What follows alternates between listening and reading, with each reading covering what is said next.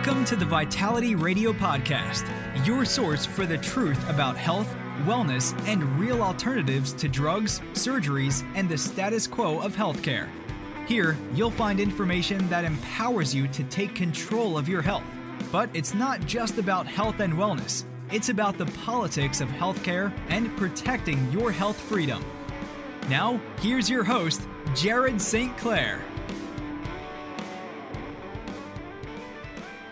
Hello and welcome to Vitality Radio. I've got a solo episode for you today, and it's one that I've frankly been wanting to do for a while, and it might make you laugh, but I felt like I haven't had time to do it. I'm going to talk about why that limiting belief put this off for as long as it did, and it's a great example of what I'm about to talk about. I'm going to talk about the stories we tell ourselves. I'm going to talk about what we know in terms of neuroscience about those stories and how they impact our subconscious mind. Tony Robbins said, "The only thing that's keeping you from getting what you want is the story you keep telling yourself." If you have questions about anything you hear on Vitality Radio, call us at 801-292-6662.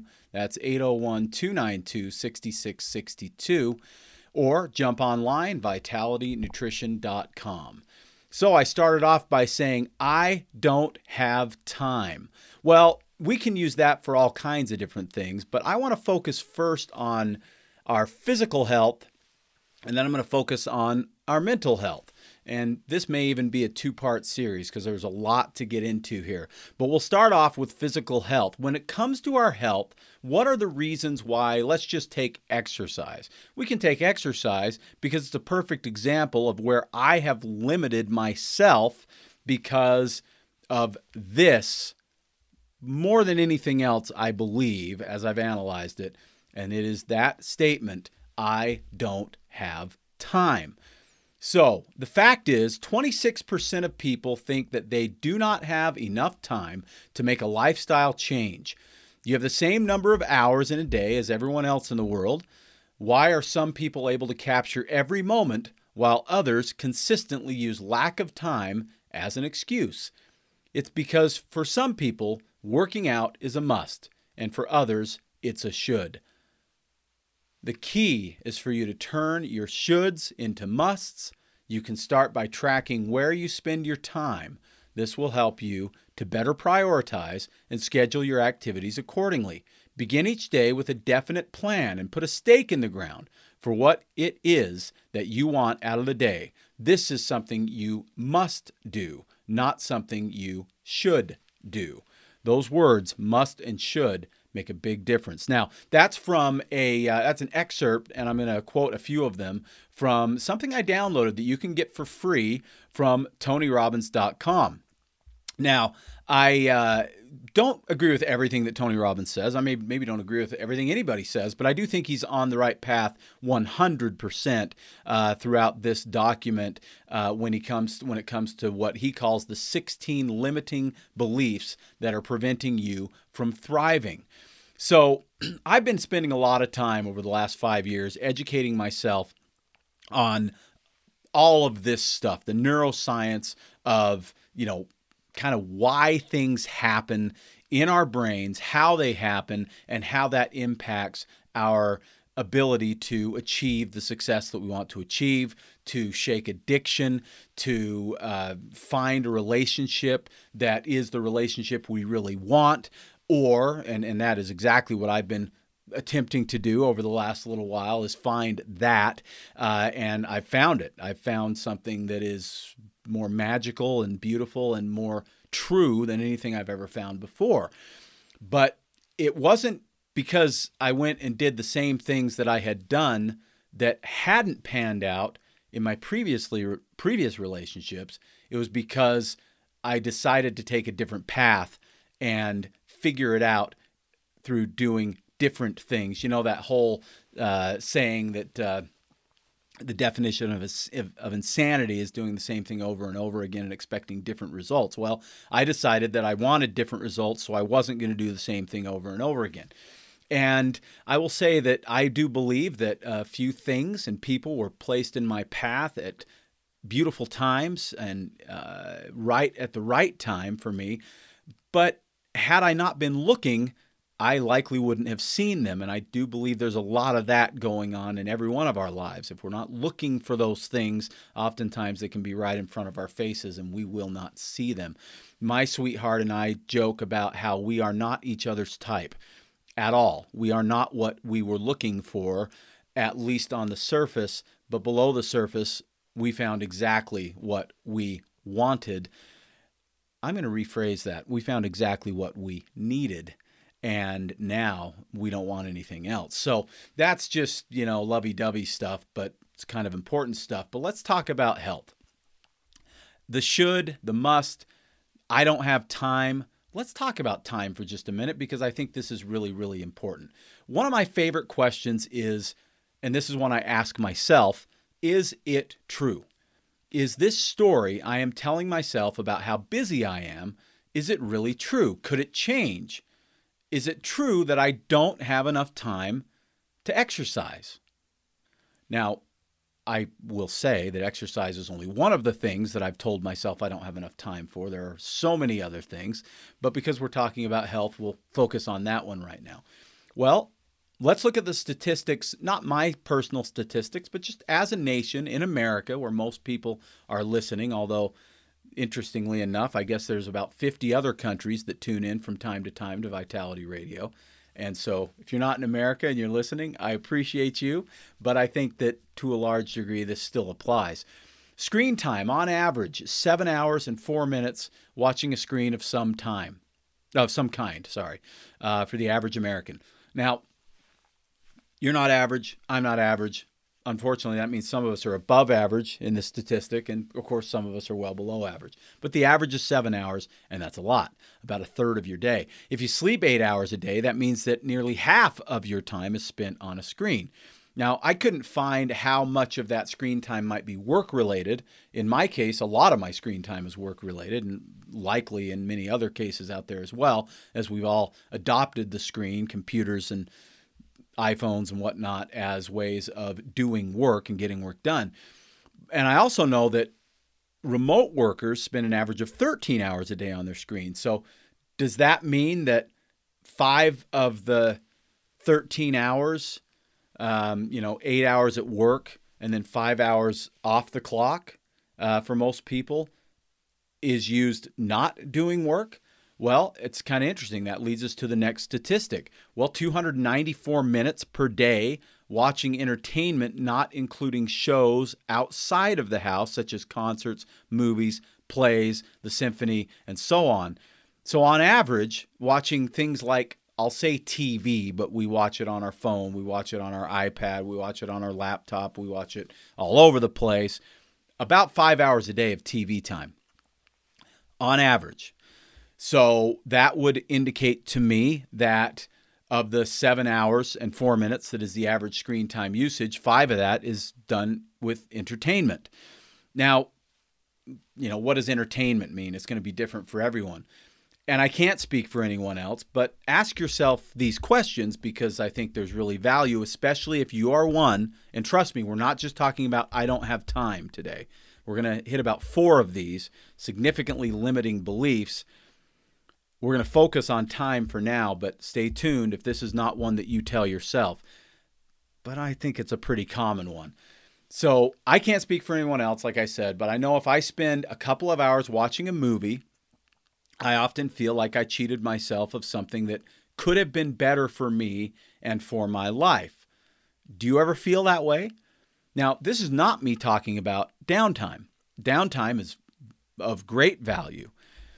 But as I've become more aware, as I've become maybe a little older, as I've seen how quickly my children grow, as I've seen how quickly the seasons change, as I've seen how life moves at a seemingly frenetic pace, I have started to recognize, and in large part due to my sweetheart, who is a nature lover extraordinaire, that maybe some of my downtime would be better spent, and I'm not even going to say maybe, much of my downtime would be better spent not watching a movie, but being out in nature, out on a hike, which would also qualify as exercise, right?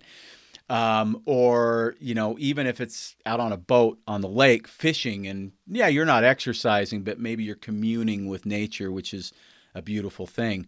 Maybe it's walking barefoot in the grass or the dirt, grounding yourself. There are so many other things that probably are more enlightening to you and to your soul than what you might find on a screen. I think this is particularly of interest today, though, in ways that maybe it wasn't for people my age. I'm 50, when we were kids, and certainly our parents and grandparents and further back. When we think about media, and I'm not just talking about news media, but television, movies, sports leagues, what are they pushing? Is there an agenda? Is it an agenda that nourishes your life and your soul? Or is it messaging that is designed to simply sell you stuff? Sometimes it's literally selling you stuff like shoes or alcohol or pharmaceutical drugs like I talked about last week. Or maybe it's selling you information and trying to convince you of things that maybe aren't true.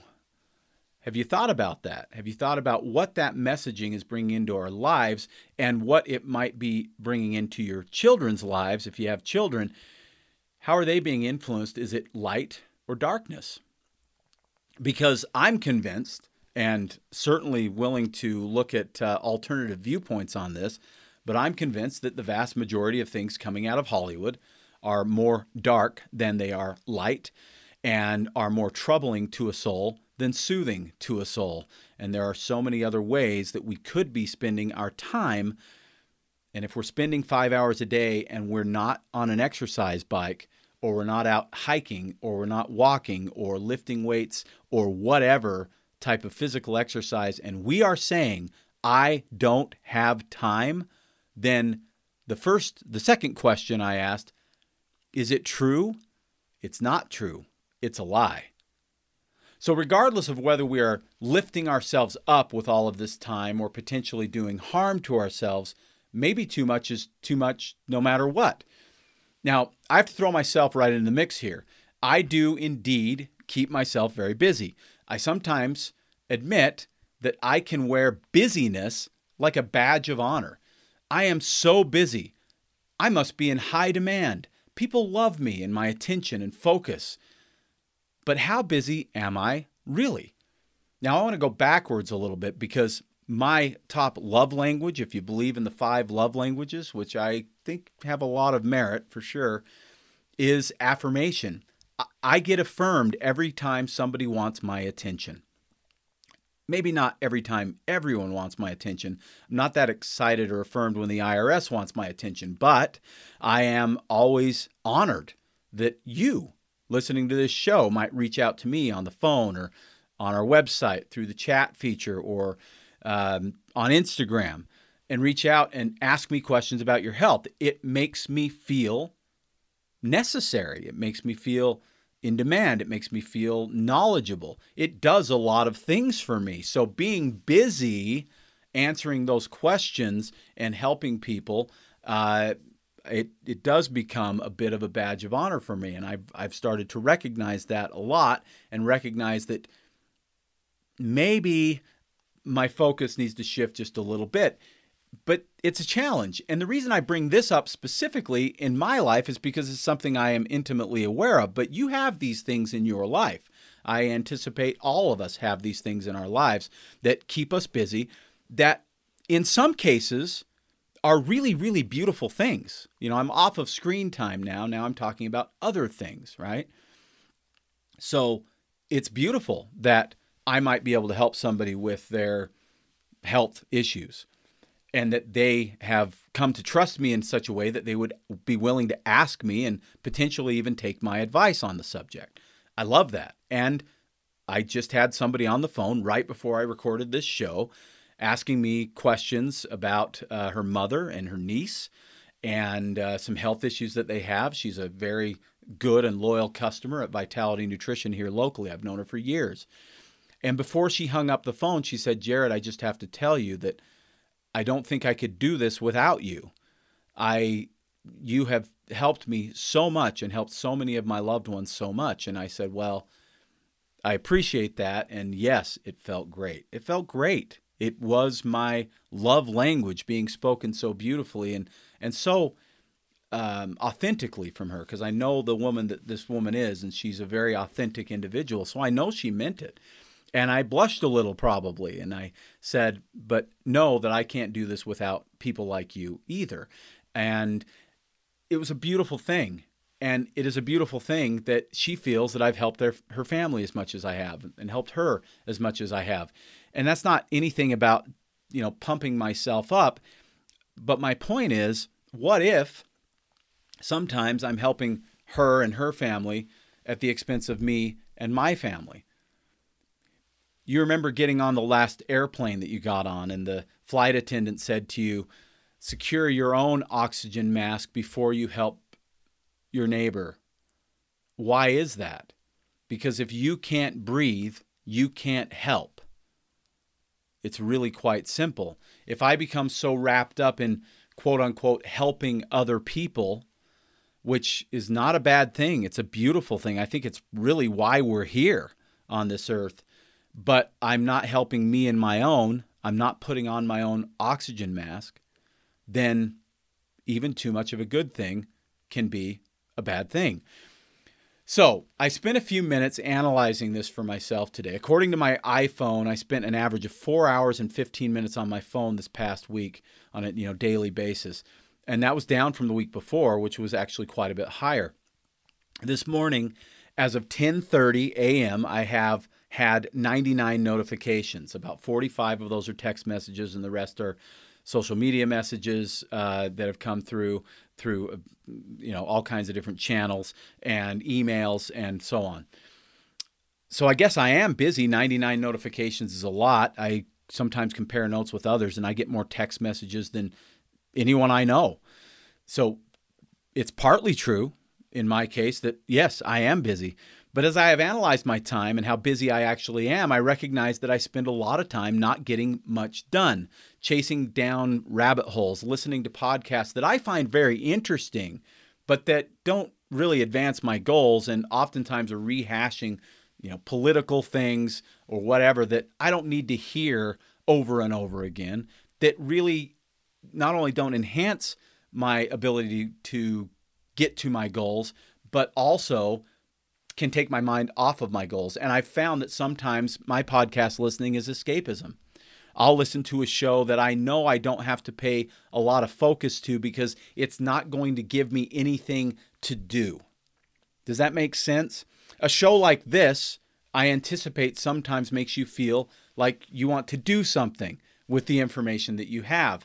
If I'm listening to a more political show, it's information, it's interesting, it's a weird form of entertainment, I guess, for me, because I'm very interested in what's going on in all those realms. But I know that there's no marching orders that are going to come with it, and it's going to take my mind off things that might be stressing me in other ways. So oftentimes it's escapism. And ask yourself this question. It's a very, very valuable question. Ask yourself, am I doing this activity, and I really don't care if it's on a screen or not, am I doing this activity to enrich my life or to enrich the lives of others, particularly your loved ones? Or am I doing this activity for another reason? Am I doing this activity to escape? Am I doing this activity to look good for someone else? If you can answer that question honestly and say that the activity is enriching, then that's beautiful. But if you catch yourself saying too often, no, this isn't enriching my life, then think about how you're spending your time. Now, as a podcaster, I sincerely hope that you feel that this show advances your goals and educates you in ways that enrich your life. I know that I have some podcasts that do that, but I also have others that do not. In fact, if we look at it, the insights that I found as I was researching this, the number one form of podcast is comedy.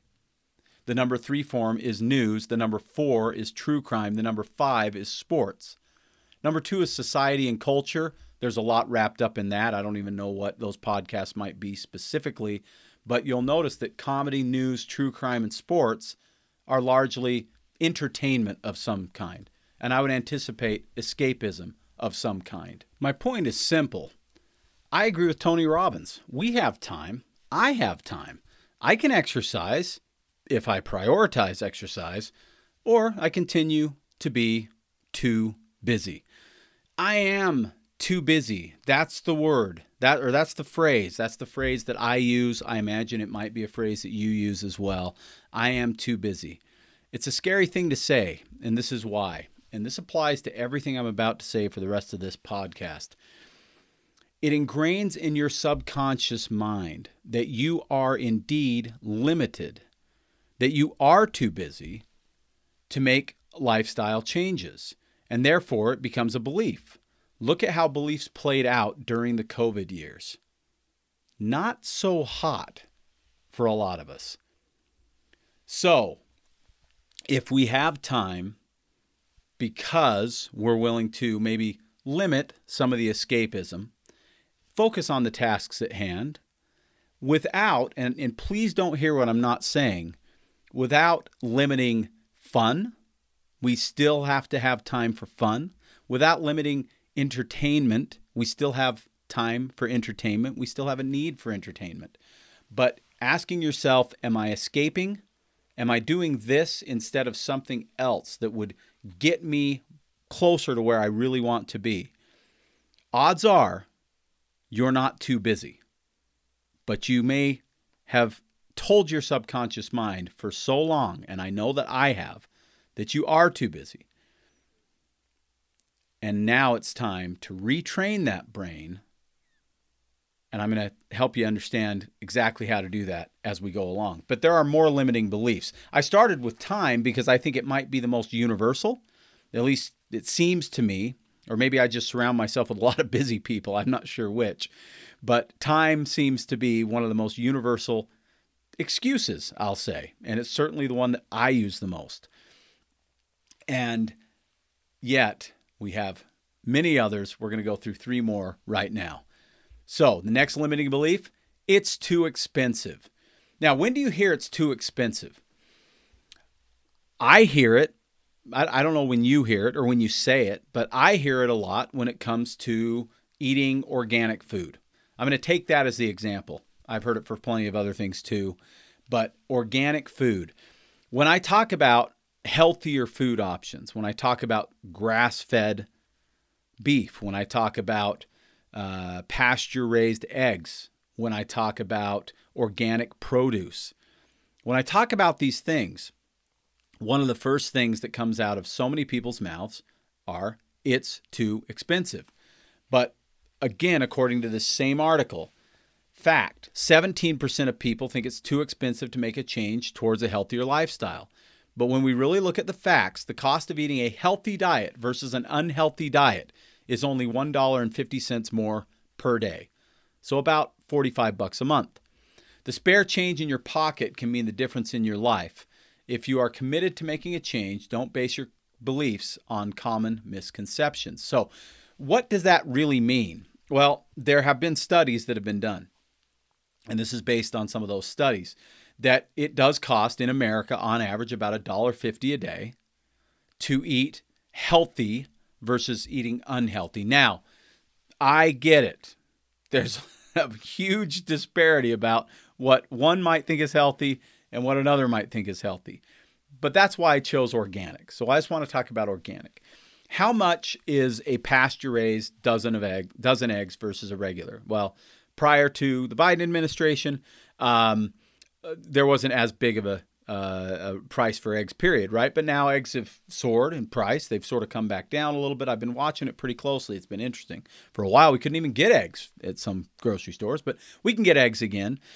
And, of course, you can grow your own if you have chickens and all that kind of stuff. But let's just talk about the grocery store. Pasture-raised egg fed with organic feed, on average, where I live, is about $6 a dozen. And I go through roughly 3 dozen a month in my household. So that's, and a regular, conventional egg that you might buy is going to be $2.50-ish about where I live. So $3.50 a dozen. So maybe you're talking $10 a month, roughly. So of the $45 that this particular example was pointing at, maybe $10 is eggs. Well, what is $10? It's a streaming service. It's half of a streaming service. Netflix right now is about $20, I think. I don't know what Disney Plus and all these other ones are, and there's 1,000 of them, right? So all the cord cutters were like, yay, we cut the cord to cable, but if we want our Paramount stuff, we got to get it over here. And if we want our Disney stuff, we get it over here. If we want our Netflix stuff, it's over here. I don't know if it's saving anybody any money, but whatever. That's beside the point. But what if you were to just cut one of these entertainment services out of your life that maybe you don't use Hulu all that much? What if you cut that one out? What if you cut that one out, and then also, what if you didn't eat out one time a month with your family? So I don't know how often you eat out now, but maybe it's twice a week. What if you just cut one of those out? Because the average bill eating out now, even fast food, is $7 or $8 or $9 a person on fast food, and it's $12 to $15 on what do they call fast fresh or whatever it is, where they make it in front of you. And then it can be even more if you're going out for a steak, right? It could be $30, $40, $50, depending on where you go. And so, multiply that out by how many people are in your household. It's very easy to spend $80 or $100 at dinner. And it's pretty easy to spend $30 or $40 at fast food with, 4 people. And so what if you cut that out? What if you cut that out and you cut out one streaming service? Would you have $45 more to cover that $1.50? Because the price of raspberries organic is about $1 more on average, maybe $1.50. They don't go on sale quite as often, I've noticed. The price of strawberries $1 or $2 more. The price of organic bananas is only about 20 cents more per pound. Onions and apples and things like that are, 20% more, 25% more. Grass-fed beef is quite a bit more expensive, probably 30 or 40% more. But when you average it all out, it doesn't actually amount to as much as it seems. When we're looking at it on a product-by-product basis, you're thinking, well, that adds up. And it does add up. But it doesn't add up to as much as I think we have told ourselves it adds up to be. I've gotten to the point where I eat almost exclusively organic. And that's not a brag. It took me a while. I love a deal. I mean, you want to get inside the head of Jared St. Clair? Talk to me about deals. Talk to me about all the things I've bought because it was a good deal, not because I actually needed it. Or in some cases even wanted it all that much. Talk to me about the times that I bought things on clearance that are foods that are short on their date because I wanted to save a bunch of money because maybe they had them at the Kroger store for half price or 75% off, but there were only 3 months left on the date. And so I bought 6 of them and I couldn't even use all 6 of them and had to throw a couple of them away because they went bad on me. So I love a deal. I love a deal more than the next guy, depending on who that guy is, but I bet more than most. And so I get it. It's difficult for me. It is to pay full price. It's difficult for me to pay $4 for organic raspberries versus $3 for conventional raspberries. But over time, I have determined that my priority is not the cost of the food, it is the quality of the food, and I have shifted that in my head, and most of the time, I don't sweat it too much. But what have I had to do? Well, I have had, at times, to make a choice between making dinner at home versus eating out, between entertainment options, between how much I can spend on vacation, versus just consistently feeding myself and my family clean food. And I've made that shift, but it's not mentally, it's not that easy of a shift to make. But in truth, it is not that hard of a shift to make when you actually look at what the truth is. So again, ask yourself the question. It's a pretty simple question, but it's a really important one. Is it true? Is it really too expensive to eat healthy, or do I just not want to pay that money to eat healthy because I would rather spend it on this or that or the other thing? So that's The second one, it's too expensive. How about this? Have you ever said this? I just don't have that kind of willpower. Oh my goodness.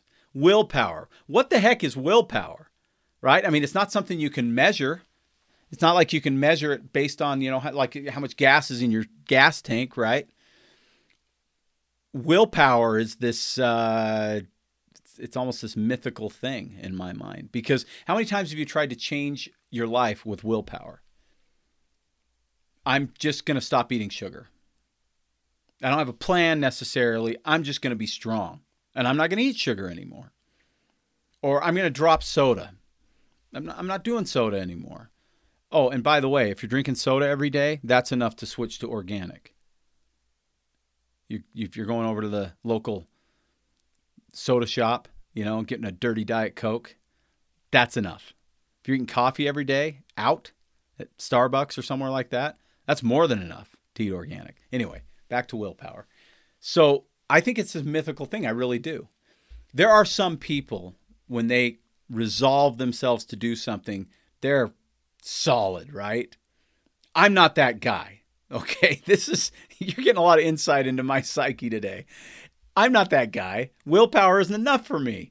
I got to have an understanding and a desire high enough to overwhelm my addictive propensities towards food and things like that. Like now, as I've said on the show a few times, I'm eating seed oil free, 100% seed oil free, and mostly grain free. And you want to talk about willpower, but it's not willpower. I just made a choice about how I want to feel. And I've started to shift my relationship with food to be one of nourishment rather than one of pleasure. And yet I still gain great pleasure when I eat a delicious meal. But what I have found is that I can eat a delicious meal that is super clean, and I enjoy it every bit as much with zero regrets and zero guilt and zero battering myself after the fact for eating it versus the delicious meal that was full of junk. It is a shift, and the shift isn't about willpower. Because willpower, in my opinion, and I don't know if this is, how Tony Robbins feels or any of these other gurus, but in my opinion, like I say, it's like this mythical thing. I don't even know how to measure it. I don't know who has more willpower or who doesn't. What I do know is that if you set your mind to something and you decide that, yes, I do have time, and yes, it's not too expensive, willpower just kind of happens once you start to shift your mind and prioritize what you want to do and turn the I should do that into the I must do that. Okay, the fourth one is I don't understand. Now, this one is interesting. The fact is, according to a recent study, 52% of Americans believe that it is easier to do their taxes than to figure out how to eat healthfully. With a belief like this, it's no surprise that many people fail to even get started. Right? Well, I'll tell you this. Taxes are the worst thing in the entire world, and I've convinced myself of that, and I believe it's true. I really do. And I have to have an accountant do all of that stuff for me, and it's because I've created a full-blown mental block about it because I've convinced myself that reading a government form is impossible. And I'm not exaggerating or being sarcastic. That's real. I really do believe that, and I know I believe that, and I know that I made myself believe that. Now, I don't doubt that the IRS intentionally torments us with their tax forms and their rules and regulations. I think that that is the job of government, primarily, is to torment its citizens. But that's another story for another day. But when we're talking about this, it is interesting because most people fear taxes, right? That's a really common thing. And yet people say it's easier to figure that out than how to eat healthfully. So, of course, I do this show. And so many other health and wellness educational shows are out there on the internet, on podcasts and whatnot. Carlin Call from Just Ingredients does her podcast, but mostly her little Instagram feed that a million people look at on a regular basis, including me, telling you how to eat healthfully. And she pretty much walks you right through it. And so is it really that hard? Now, I will say this, it's confusing because you do get conflicting points of view. And I think that's just absolutely true. I don't know that there's any way around it. It is a little confusing, even for me, someone who spends his whole life looking into this stuff. Is carnivore better than raw vegan? I mean, you couldn't have two more different ways of eating, and you couldn't have two more adamant types of people on one end of the spectrum or the other. Is gluten-free necessary? Is sugar-free? Is keto? Is intermittent fasting? All of these things, right? In fact, I plan to do an episode all about diet very soon. Not to tell you that I have a very specific one that I believe in, but to tell you where I think what my philosophy is about diet, and I'm going to go through all the different types of diets that are out there that are being prescribed. This is what I believe about diet now, in a nutshell, and we're going in detail in that future episode. I believe that there are extremes across the board. So many different extremes that you can choose with diet. And I do believe if you get very sick, in many cases, you have to make an extreme shift to get well again.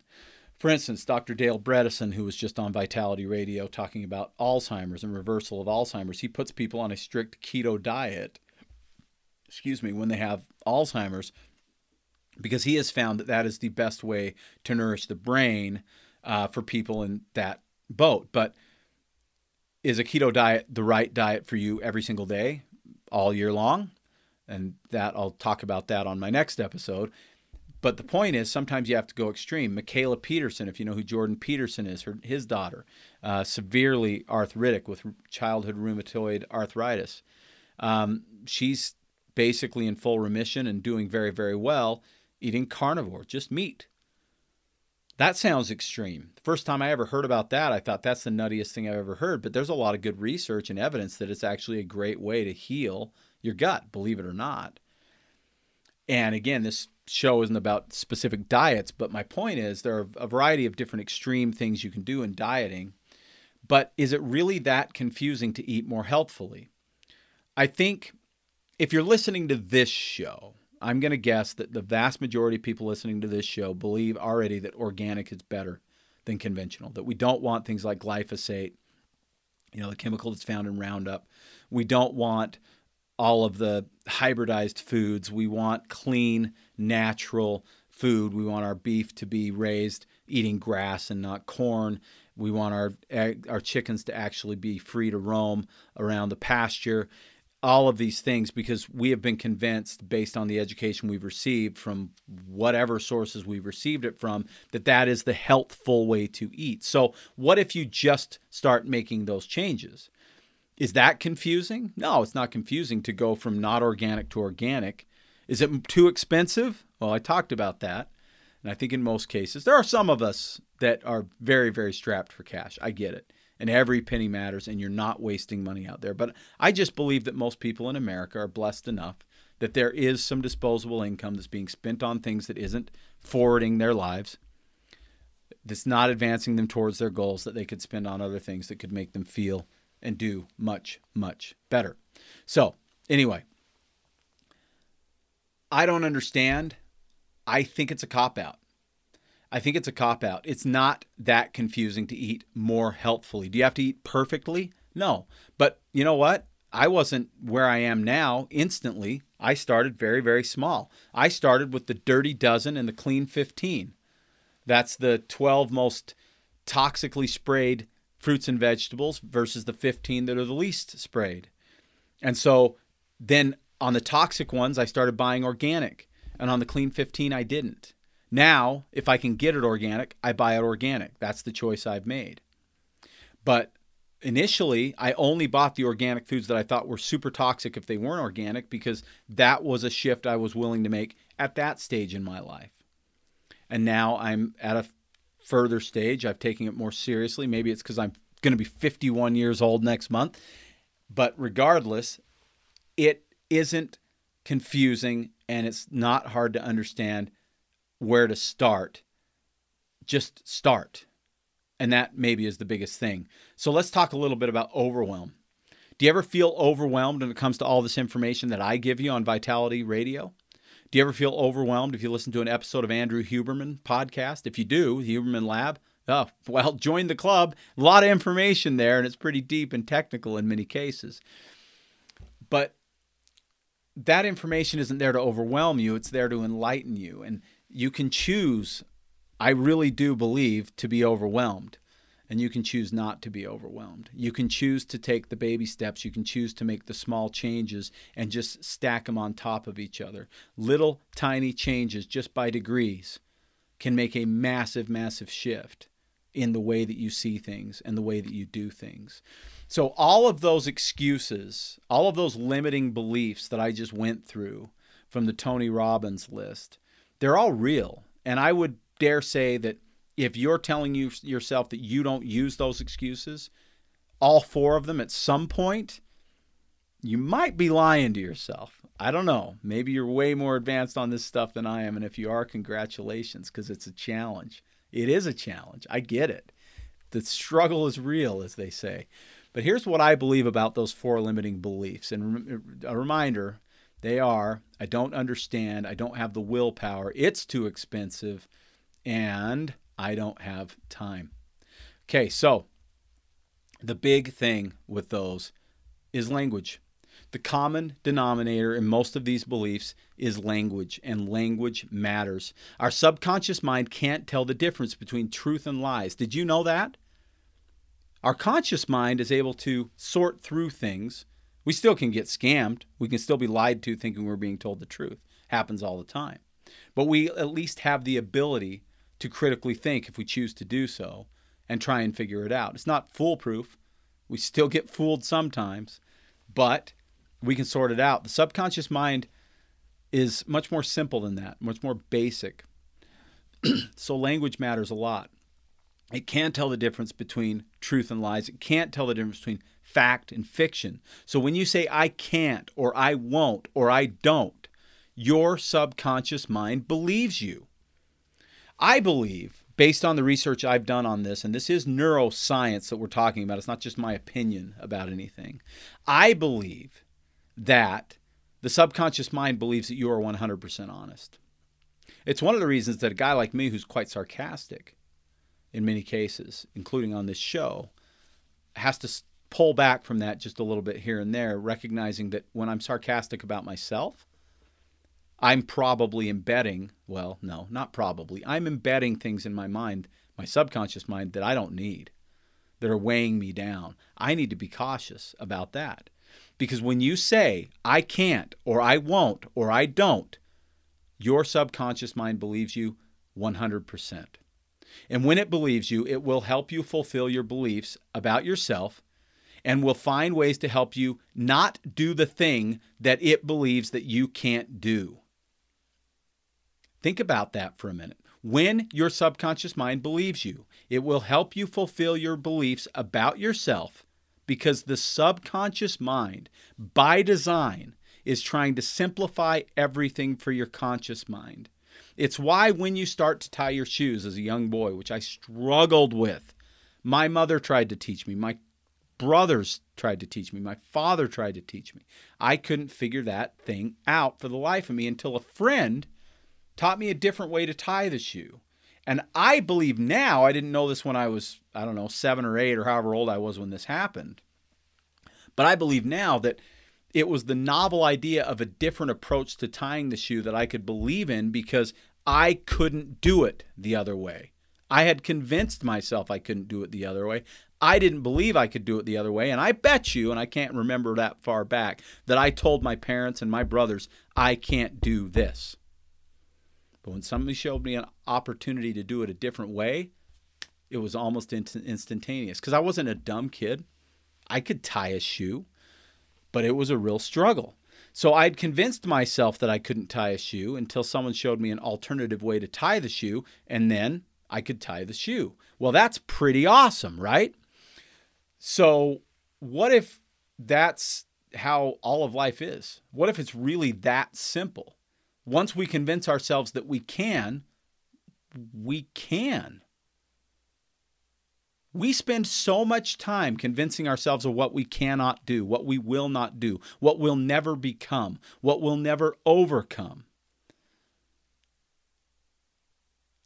that once we're convinced, our subconscious mind, by design, helps us fulfill that limiting belief.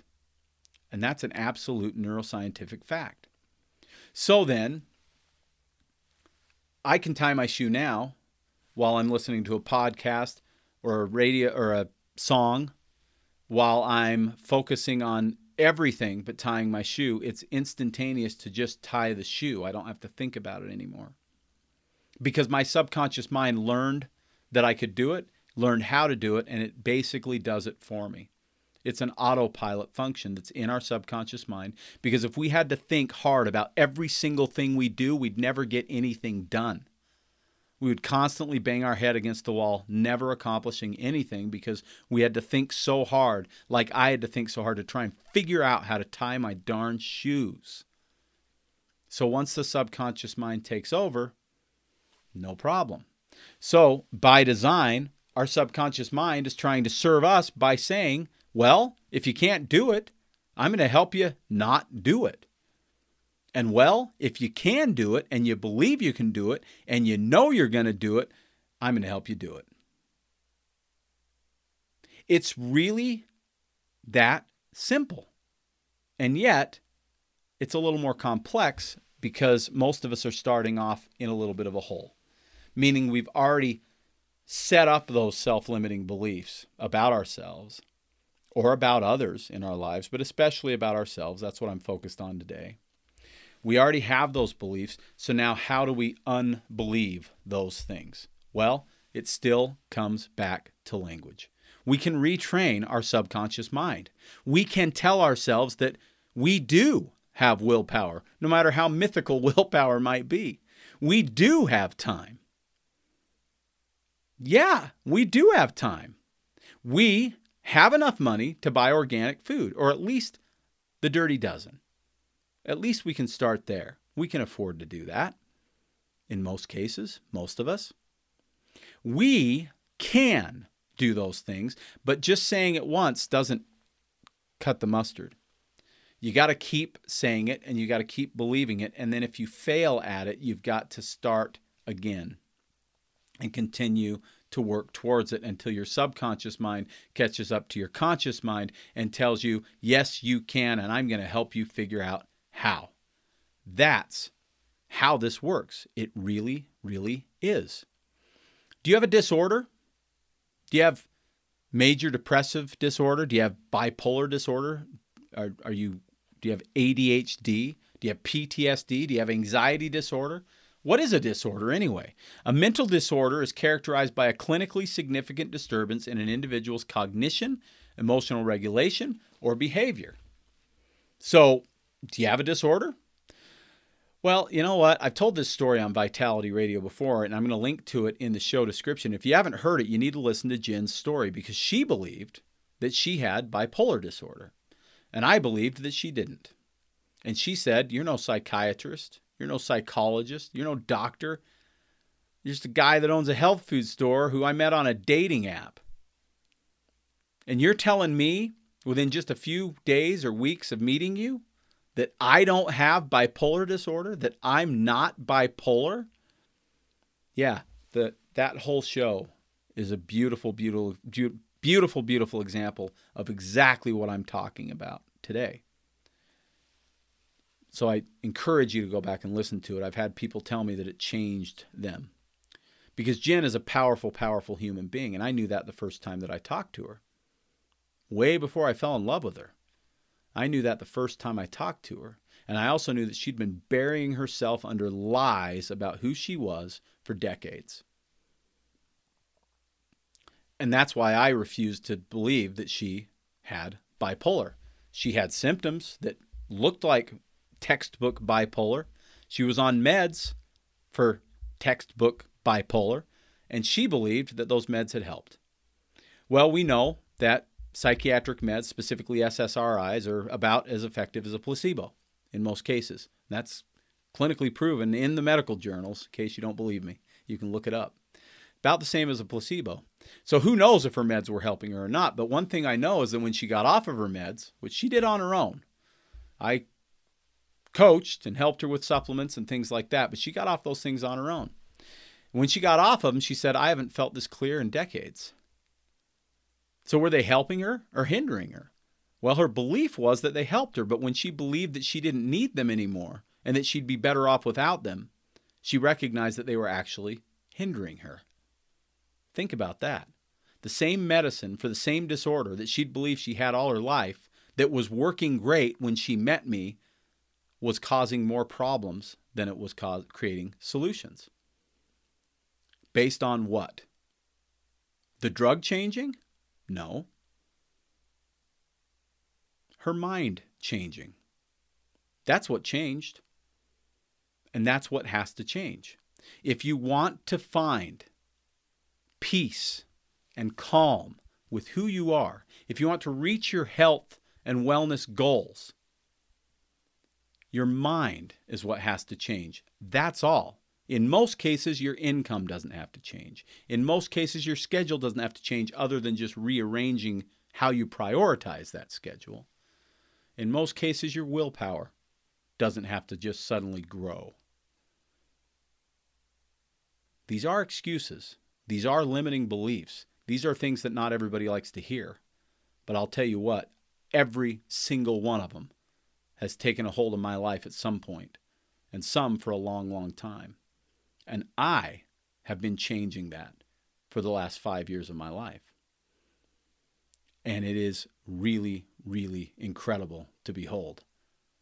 And it has been beautiful to watch with Jen as well, because she's been doing the same thing. So remember this. I am sentences that start with I am, are maybe the most dangerous of all, or the most beneficial, depending on what follows the I am. I am bipolar, dangerous, very, very dangerous. I am dealing with some symptoms that I'd like to fix, and I believe that I can fix them. That's a lot better. It's still a true statement, but it's a symptom that needs to change. It's not a broken person, because when you accept that, when you wear it like a name badge, I am bipolar, I am diagnosed with anxiety disorder, instead of I have some anxiety symptoms. Did you notice the subtlety of that? Not I am, I have. Well, you can have something and then not have it. But if you are something, you are something. So I encourage you to change some words. If you want to use I am, use it. Absolutely. For your good. I am capable. I am beautiful. I am strong. I am powerful. I am energetic. I'm learning to change I am tired to I have some fatigue today. It sounds funny, but it's a big difference. It is a big difference, because what we're convincing ourselves of is just simply not true so much of the time. And we can convince ourselves of higher truths that actually are true, because you are infinitely capable. You are a beautiful soul. You are a powerful person if you choose to be so. So quit limiting yourself. Quit convincing yourself that you have a disorder. I suppose you could say, I have a disorder. But how about instead of that, which sounds like disease and doesn't feel very good, I have some symptoms that I'm dealing with, and I am going to defeat those symptoms. I also like, I am currently dealing with this. I love that, because it sounds right now like that's not a long-term thing. That's just right now. It'll change, just like the weather does. I believe in you. I do. I believe all of us have this within us. I think we all have greatness within us. And I think by and large, the reason that many people don't achieve it is because they believe that they cannot. And then they do not do the things that allows them to achieve that greatness. And therefore, greatness is never achieved. It's not because it was out of reach. It's only because they believed it was out of reach. That's my pep talk for today. I hope it's been helpful. There's more to come. I would really love to hear your feedback on this episode. If you like episodes like this, where I talk about the mental health aspect of this, where I talk about the motivational aspect of this, where I talk about the neuroscience of wellness, I would love, love, love your feedback. If you want more shows like this, I will bring them to you. I love doing them. I'm Jared St. Clair. Call us if you have questions, 801-292-6662, or hit us up online, vitalitynutrition.com. Thank you for listening to me on Vitality Radio.